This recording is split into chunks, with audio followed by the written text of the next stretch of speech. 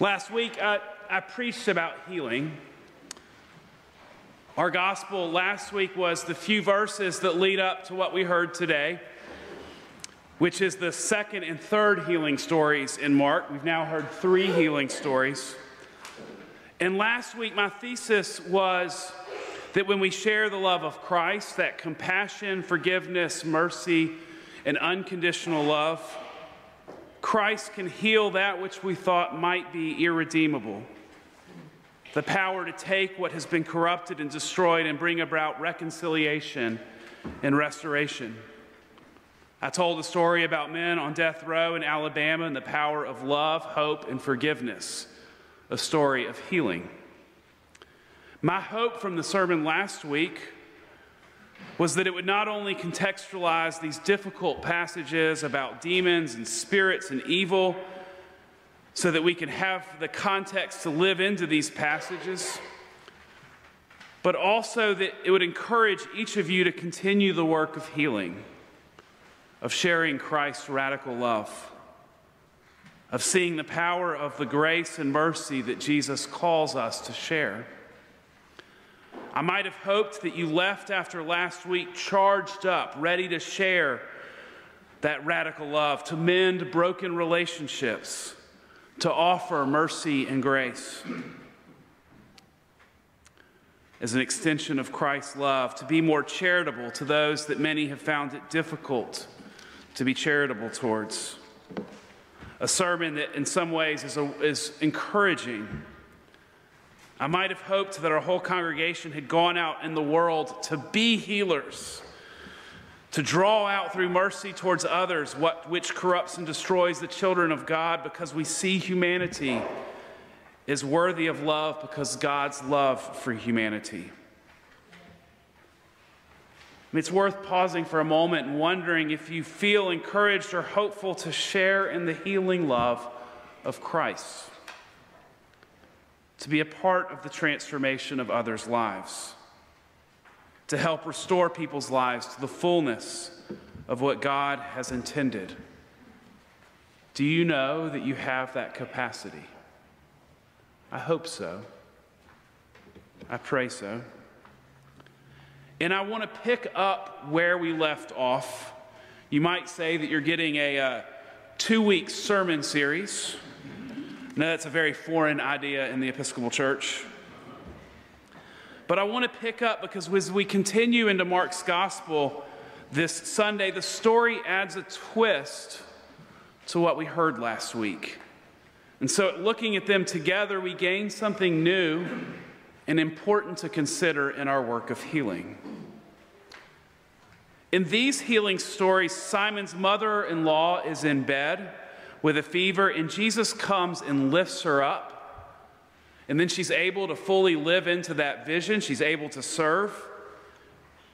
Jesus helps her to be able to stand as she once was, that pointing to healing and restoration.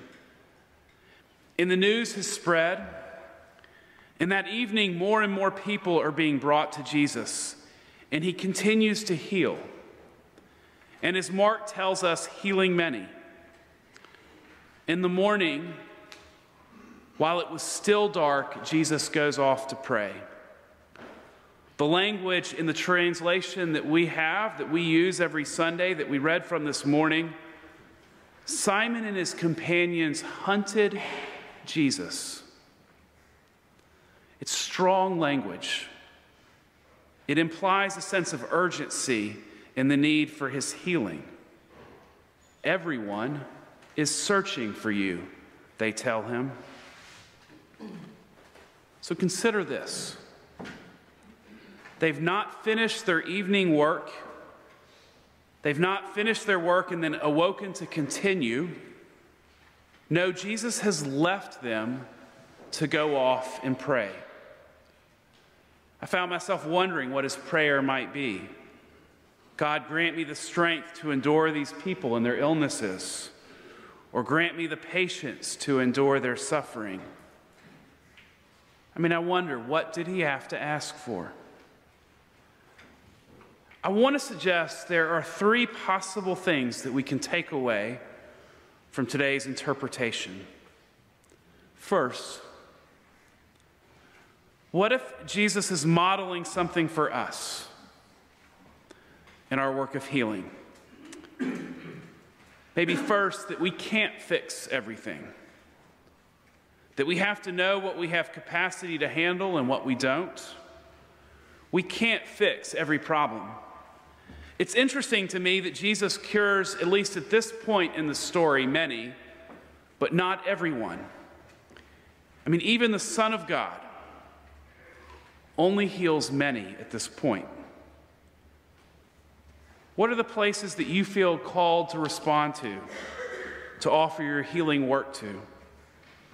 Is it around racial injustice or economic injustice or environmental injustice? Is it around mentoring and teaching those that need role models and positive influences in their life? Is it around food insecurity? It's worth considering that not every battle is ours as individuals to fight. And that's not because of our love or care for everyone or our faithfulness. It's about simply our emotional and spiritual capacity. What if we don't have the capacity to handle everything? The second point is about the time that passes in this story. Jesus leaves, and there are still more people that need to be healed, more work to be done. Now, I'm genuinely curious. You don't have to show of hands. It's okay. But how many of y'all in the nave have had your phones vibrate in your pocket since you sat down and are itching to know what that message is to clear your inbox? Maybe I'm just preaching to myself. How many people in this room are feeling guilty about the email that you've received in the last 48 hours and you haven't responded to? I mean, how do we generate space in our lives to step back, to pause, to know that we can't accomplish it all? Is Jesus modeling rest and balance, removing a sense of urgency that has likely introduced unnecessary anxiety into our lives?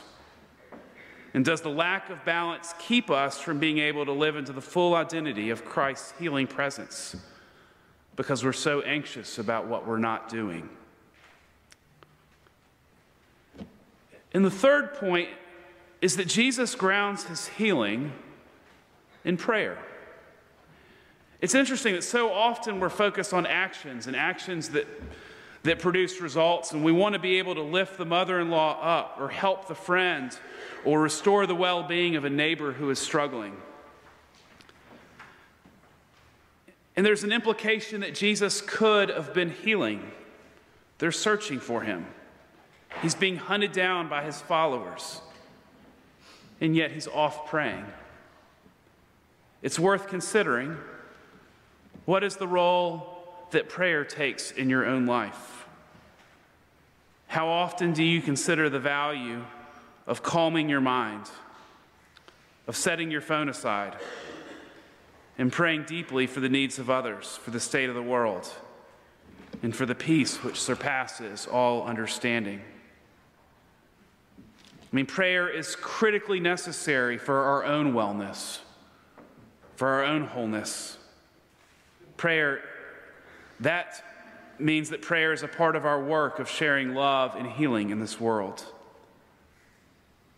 Now, these 3 points that we can't fix everything, we have to explore our limits and do what we can within our own capacity. The need to create space to pause and reflect, and the reminder to be grounded in prayer and not to be solely focused on our actions. Each of these are about the healing that is necessary within our own lives.